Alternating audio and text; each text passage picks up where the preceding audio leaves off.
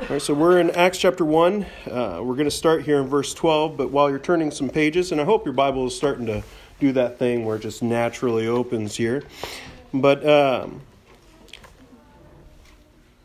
want to ask you, is there anything more painful in life than when a friend betrays you? I'm sure you've had in some form a friend who's said something to your face, and you built a relationship, and you had some community with this person, and then to only find out that they went behind your back and they did something. It might be something really small. Maybe they just said a secret, said something that you told them in confidence, and they go out and they tell it publicly, or they tell the person that you were talking about. Something like that. It could be much bigger than that. Maybe you've been abandoned by a friend. Maybe even in a moment of need. That you really needed that friend to step into that situation and help you. And when you looked, they were gone. We've all had friends like that. Hopefully we haven't been that friend. Maybe even as I said that, you're thinking, well, I did that. Well, friends... Well, they're great to help you, but also they can also cause that hurt. And when you get a group of friends together, it actually makes it a little bit more likely that that'll happen. A lot of people think, well, certainly that couldn't happen in a church. I couldn't feel that hurt, that betrayal, that abandonment, not with brothers and sisters. But when you get sinners together, what do you think is going to happen? Sin is going to happen. So churches are actually prone to this. There's a word that we use in history, at least, to talk about these kind of people. Sometimes it's just personal, and certainly there's sin involved there. But sometimes it's spiritual. Sometimes you have a friend and they come to church. Maybe you even met them at church, and they say that they believe the same things as you. They look like they're a Christian. They talk like they're a Christian. They dress up real nice when they come to church, and they come over to your house and talk about Christian things. And then something happens in their life, and you don't hear from them for a while. And then maybe through Facebook or some other form, an email or something, you find out that they've given up the faith. They don't believe the same things as you anymore. What happened? Well, in that moment, you might feel that betrayal, that gut reaction of anguish that your friend is gone. And that term that we use is apostate when we talk about them, when they have given up that faith. When you thought everything was fine, we believe the same things, there's a standing away from. Maybe they stopped coming to church. And then from that point, you see him around town and you smile, and then you see him around town later, a couple years later, maybe, and you're not smiling. There's a drifting away. It's painful, but how do we move forward with that? I'm sure you could probably think. Just stop for a second, maybe even just right now, and think of 3 people that you knew used to come to this church. Used to come to this church. I'm not even going to put it as a church that you've been a part of, but let's say this church, and think of 3 people that you loved, that you ministered to, that you thought you believed the same things, and are no longer believing in the faith. Can you think of 3 people? I can, and I haven't even been here all that long, right? It happens. It's a thing that truly affects churches. This idea of apostasy. Or we could put it as simple as a friend's betrayal. And it's not just the church. It's not just today. Even the first church, one of the earliest problems that we see is dealing with this idea of apostasy. Now, we'll dive here in Acts chapter 1, and we'll look at this, starting at verse 12. Then they turned to Jerusalem from the mount called Olivet, so right after the ascension, which is near Jerusalem, a Sabbath day's journey away. And when they had entered, they went up to the upper room where they were staying, Peter and John and James and Andrew, Philip and Thomas, Bartholomew and Matthew, James the son of Alphaeus, and Simon the Zealot, and Judas, son of James. All these with one accord were devoting themselves to prayer, together with the women, and Mary the mother of Jesus and his brothers. In those days Peter stood up among the brothers, the company of persons was about 120, and said, Brothers, the Scripture had to be fulfilled, which the Holy Spirit spoke beforehand by the mouth of David concerning Judas, who became a guide to those who arrested Jesus. For he was numbered among us and was allotted his share in this ministry. Now this man acquired a field with the reward of this wickedness, and falling headlong he burst open in the middle, and all his bowels gushed out. And it became known to all the inhabitants of Jerusalem, so that the field was called in their own language Akeldama, that is, field of blood. For it is written in the book of Psalms, May his camp become desolate, and let there be no one to dwell in it, and let another take his office. So one of the men who have accompanied us during all the time that the Lord Jesus went in and out amongst us, beginning from the baptism of John until the day when he was taken up from us, one of these men must become with us, a witness to the resurrection. And they put forward two, Joseph called Barsabbas, who was also called Justus, and Matthias. And they prayed and said, You, Lord, who know the hearts of all, show which one of these two you have chosen to take the place in this ministry and the apostleship from which Judas turned aside to go to his own place. And they cast lots for them, and the lot fell on Matthias, and he was numbered with the 11 apostles. Let's ask the Lord to help us as we study. Heavenly Father, we do thank you, Lord, that we can be here right now. I thank you for all the friends that are before me that have come out tonight in the cold. And Lord, I thank you that we each can have a copy of the Bible in front of us. Lord, that it is easily accessible to us, that we don't have to rely on some priest who's speaking another language that and then interpreting it to us later to understand what you have to say. We can read it for ourselves. We give you praise for that. Lord, I do thank you for the opportunity that you've given me to be able to study this out and be able to present it to my friends. And Lord, we do ask that you would be with us right now. Lord, I pray that my words would be truth, that they would be your words. And Lord, what is not, that would be tossed away and that we'd be able to focus on your truth tonight.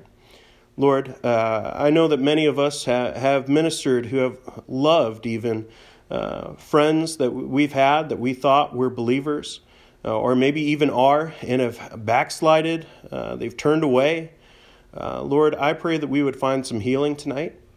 I pray that we would be able to come up with a plan, how to approach these people, what to do about them, and how does that fit even with your sovereignty. Lord, I pray that we would have those questions answered for us tonight in your word. I ask this in Jesus' name. Amen. All right. So, familiar story, right? We probably all know it. You probably, maybe even in Sunday school growing up, you remembered you had to learn all of the apostles' names, and you always forgot Matthias, or maybe that was just me. But he was the one who was added on to the last, right? And so often when we're going through our Bible study, and maybe you're doing the Bible in 1 year, and you come through Acts and you read it like that it's just, it's just picking this next guy to kind of fill in the slot. There's a slot that's open, and they need someone to fill that slot. And so they pick Matthias. He's pretty well qualified, so let's give him the ministry there and move on so we can get to Acts chapter 2. I would argue that this moment is crucial for the church, because it's this moment that's going to set the precedent about what do you do with those apostates, and how can you move forward when someone like Judas betrays you. And it's also really a passage about healing. These guys were not robots. We think of the disciples, and we think, of course, they would do this. But they felt things just like we do. They felt fear. They felt anger. They felt pain. And here you have a bunch of disciples gathering together, and they're going to be working through this as a team.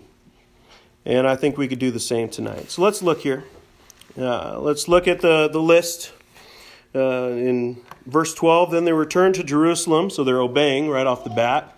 Jesus said to stay in Jerusalem until you get the Holy Spirit, right? So they go back after he had taken them, I think it's Luke who says, out to Bethany or as far as Bethany.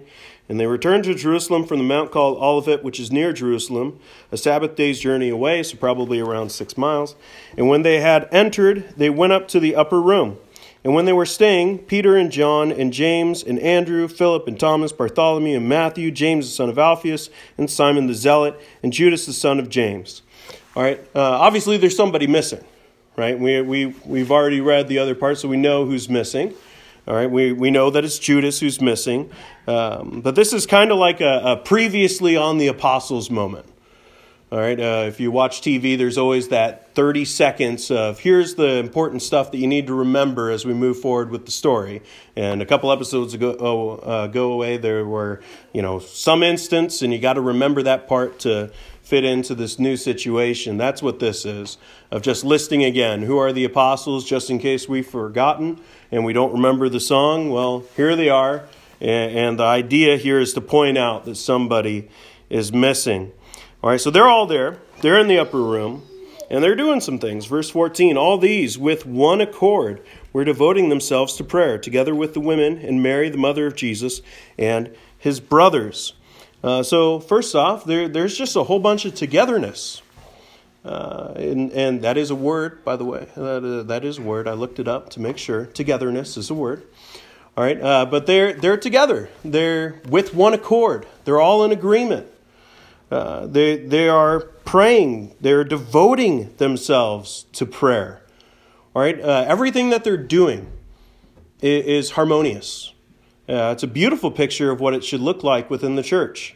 That we should be in agreement, with accord. We with one accord. We should be able to understand where each other stands theologically. I think that's what's involved here, of being in agreement.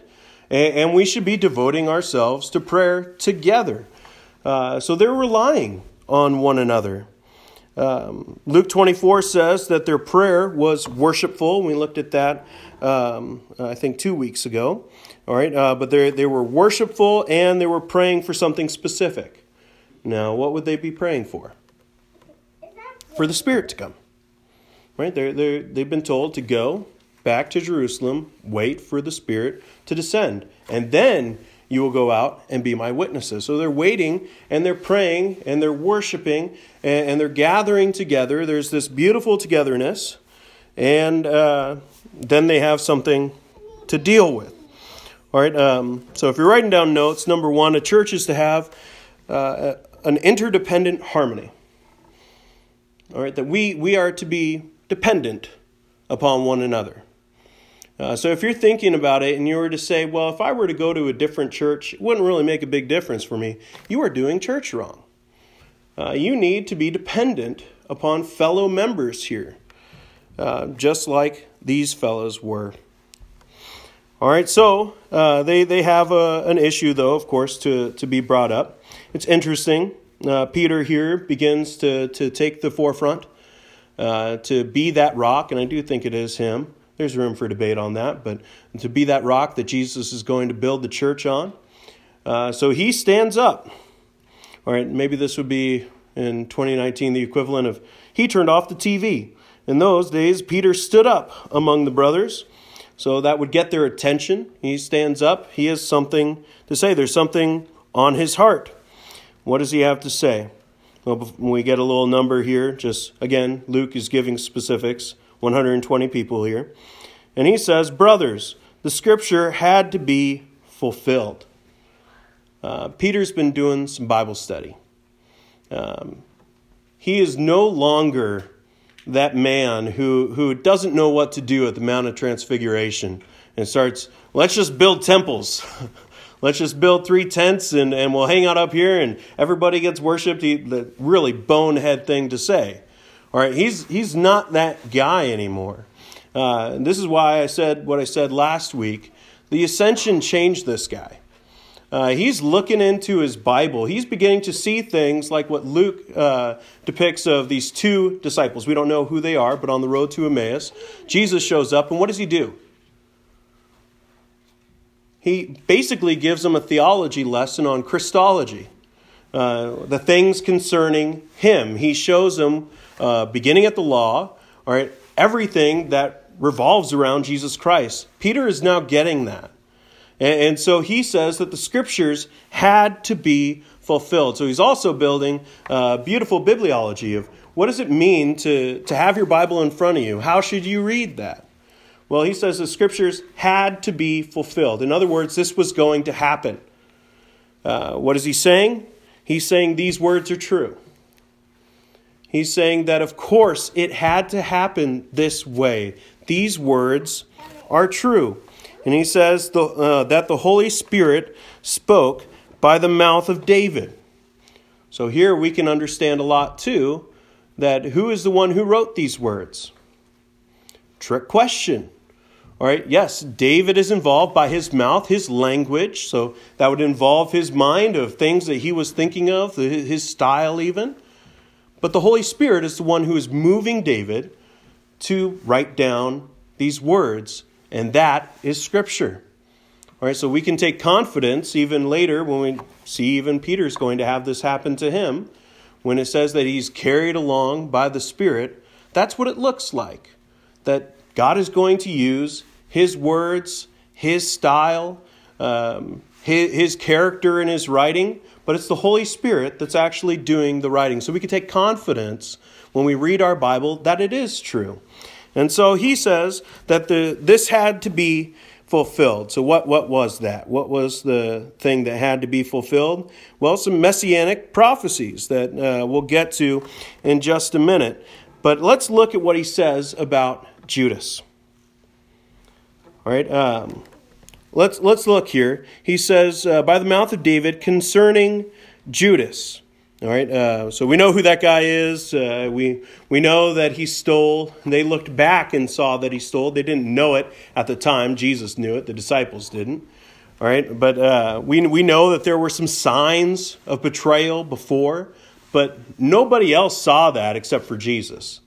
We know that from Matthew chapter 26 when Jesus says someone is going to betray me, and everybody starts coming to Jesus and saying, "Is it me?"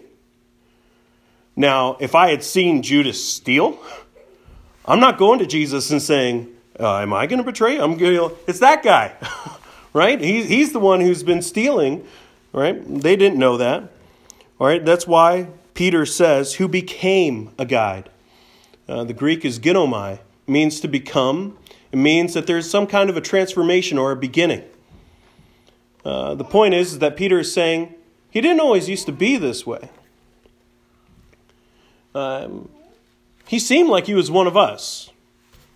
He seemed like he was doing the same things as us, that he loved Jesus, that he was ministering. But he became a guide to come and betray Jesus. He even says that he was numbered among us. Now, that's a term that we don't usually use. All right, but it doesn't mean that he was just there, that he was in the group. Right, I remember as a kid, maybe a little older, as a teenager, going playing basketball, and I walked down to the park with my friends. And once we adopted my little brother, I had to bring him. Right, like you probably can relate to that. Your parents saying you got to bring your younger sibling to go and play with you and your friends. Now we made sure that he didn't get lost along the way. All right, but was he a part of the conversations? No. Is he a part of the stories that me and Joel and some other guys we can get together and talk about? He knows them, but he wasn't really like a part of it, right? Maybe you get together at a family reunion and you have a younger sibling and he or she can tell you like everything. And you go like, were you even born yet? Right? You were there, but you weren't necessarily a part of the group. That's not what Judas is. He is one of them. All right, he belonged to the group. He belonged to the disciples. All right, he was a part of them to show his witness, which is not a word. Togetherness, word. Witness, not a word. All right, but he looked like a believer. We can see that because he shared in the work. That's what Peter says. He was numbered among us and was allotted his share in this ministry. So he was doing things. He was working right alongside of him. And again, as I said, no one even guessed that Judas would betray him. Instead, they're all asking Jesus, was it me? But unfortunately, even though he looked from the outside, he looked like he was an apostle. Like he was loving Jesus, like he was serving Jesus. He wasn't. We have verses 18 through 19. Now this man, so here you probably see some parentheses around this because this is Luke, the narrator, kind of stepping into it and reminding, again, like a previously on the apostles moment. All right, now this man acquired a field with the reward of his wickedness, and falling headlong, he burst open in the middle, and all his bowels gushed out. And it became known to all the inhabitants of Jerusalem, so that the field was called in their own language, Akeldama, that is, the field of blood. All right, so he looked like an apostle, but he wasn't. How do we know? Because he betrayed, and then he didn't repent. Now, you might look at that and say, well, he kills himself. Doesn't that mean he's sorry? There's a big difference between saying, I'm sorry about someone or something in grief. I think that's the term that we would put around that. There's a big difference between grief and repentance. What does repentance mean? It means literally, in the Greek, a turning. All right, so it's not just that I regret doing this, but I'm going to turn and do the other. All right, it's why Jesus says to the man who he healed, get up and sin no more. Right? There's a get up, turn, repent, and don't do it again. Right? Here he is, Judas, and he's just grieving over what he's done. That is not true repentance. I know it's harsh, but that is the truth. Now, before we move on, I have to also say a few things that you might look at that and say, wait, if I remember in the Gospels, he hanged himself. So how does he hang himself and burst open? Maybe some of you know how to rectify that. For those who don't, he did hang himself. The Word of God says that. And then the sun baked him, and it's gross as all get out, but he eventually fell and splat. And that's why it's called the field of blood. All right, so that's just how we rectify that. All right, also, we have to say that, all right, Peter is referring to a prophecy. So some people would then say, all right, well, is Judas then a robot? Did he have a choice in the matter to deny Jesus? Well, I like what Calvin says. He says, Judas may not be excused on the ground that what befell him was prophesied, since he fell away not through the compulsion of the prophecy, but through the wickedness of his own heart. So yes, there was prophecy to it, but that's not what drove Judas to do it. In his own mind, he wanted the money. He lusted after the money. It's why he'd been stealing from the purse from before. And so now he says, well, here's a chance for me to get some money. And all I got to do is betray Jesus. And Jesus has already been talking about how people are going to kill him anyway. So let's just do this thing. All right. So he did it on his own volition. Just one last note. If you're wondering how to solve in your mind what you should think about believers who commit suicide, this is not the text. I'll just say that. If you come to this text and you're thinking about how do you rectify a believer committing suicide, or at least it looked like he was a believer committing suicide, don't come here. This is not the example to use. All right, there are other examples that you could use, and you can talk to me about that another time. All right, but Judas, he looked like an apostle, but he was not one of them. After all, it looked like he was. He did all the same things. He looked the right part, but he betrayed. So what do we do? What do we do when something like that happens to us? When someone comes into the church and they're ministering amongst us and it looks like they're saved, they say all the right things, you go out to coffee with them, you have great times of sharing with one another, and then flash forward 5 years and you haven't heard from them in 3. And then you find out that they don't even go to church anymore. They don't believe the same thing. Maybe they've even posted something about being an atheist or an agnostic. What do you do about that?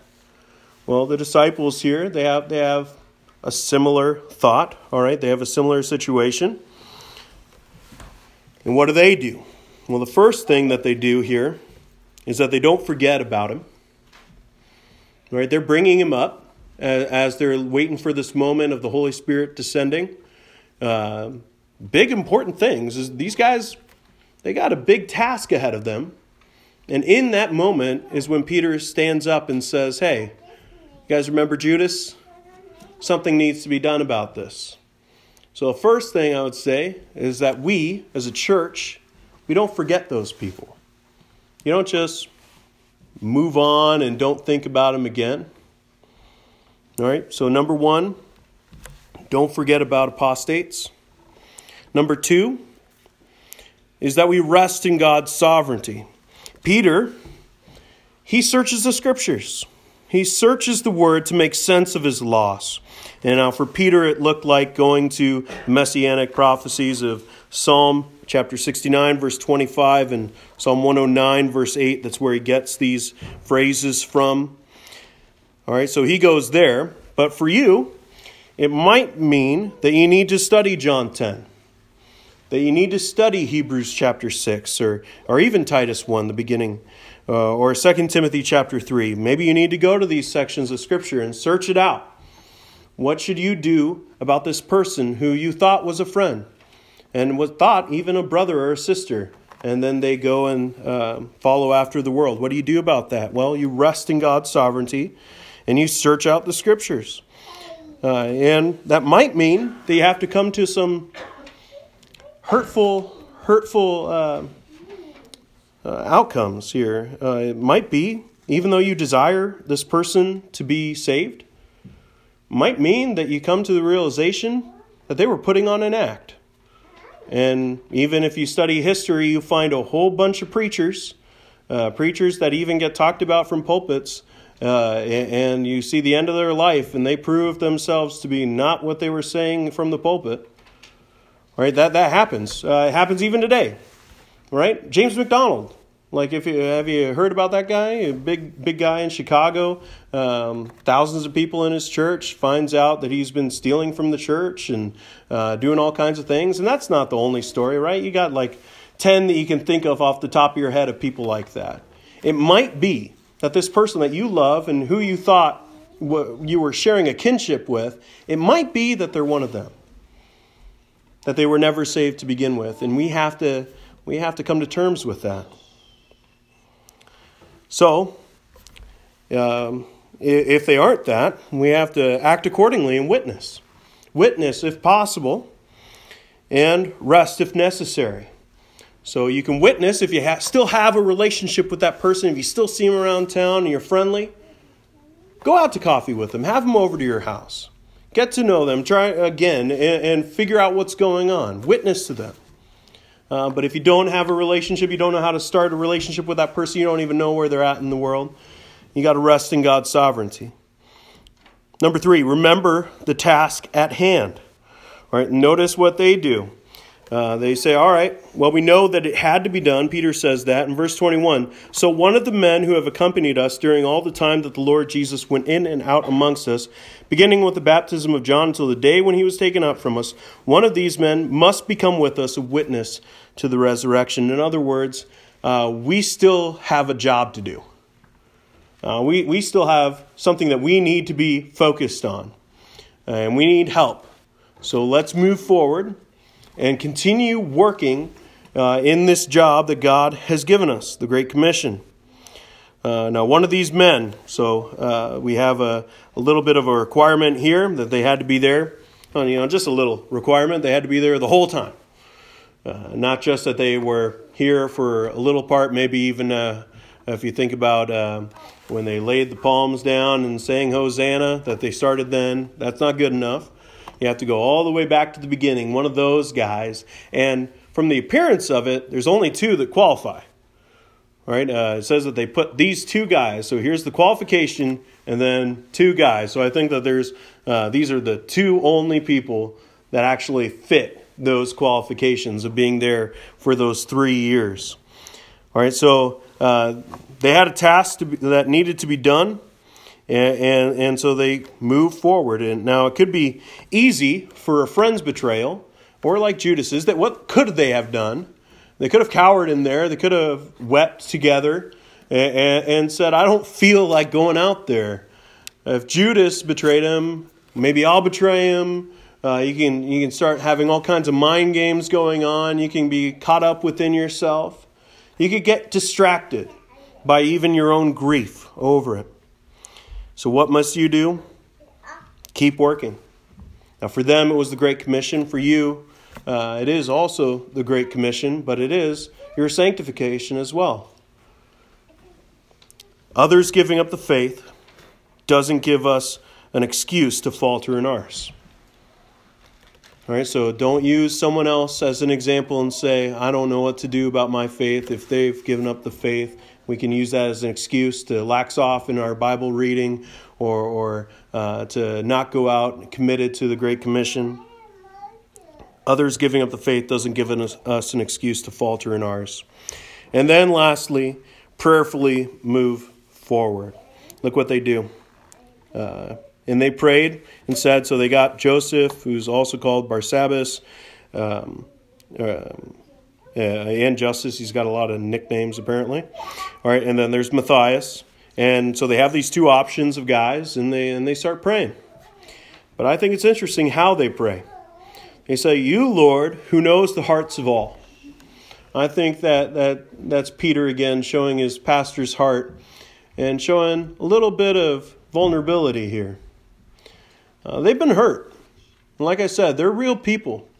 And here they are opening themselves up again. All right, Judas hurt them. He was their brother. There was a special relationship with these guys. And he betrays, he hurts them. And instead of just closing themselves off, instead they open up again. And how can they do that? Well, they're praying and they're saying, Lord, you know the hearts of all. They know Matthias pretty well. All right, he's been there from the beginning. They probably have a good relationship with him, but they thought they had a good relationship with Judas too. So instead of what we could do, if you've had that kind of situation, maybe you've been hurt by a pastor or maybe you've been hurt by a church member, and you might think about closing yourself off to that kind of fellowship again. You don't want to get hurt again. Well, the apostles here show a beautiful example of opening up and trusting again. But, trusting people to an extent. They, like I said, they know Matthias pretty well. But who are they really trusting? God. You know the hearts of all. You know if these men are real apostles or not, whether they're one of us, whether they're going to remain one of us, and you choose who should be an apostle. So they're opening themselves up again. They're prayerfully moving forward. They're saying that we trust you, God. So if you've been hurt, you can trust God and open yourself up once again. Now, lastly, we need to remember, no matter how severe the apostate circumstances, while there is life, there is hope for repentance. Now, Judas, he shows the end of his life. There's no chance for Judas to repent after what he did. All right, so we know where he ended up. Now, if you think about that example of, like I said, 3 people, if you could think of 3 people, are they living? If they are, there's a chance. There's hope. If they are, then we can reach out. Then if you have a relationship with them, you can reach out. While there is life, there is hope of repentance. Let's turn, and we'll close with this, to Jude, verse 22.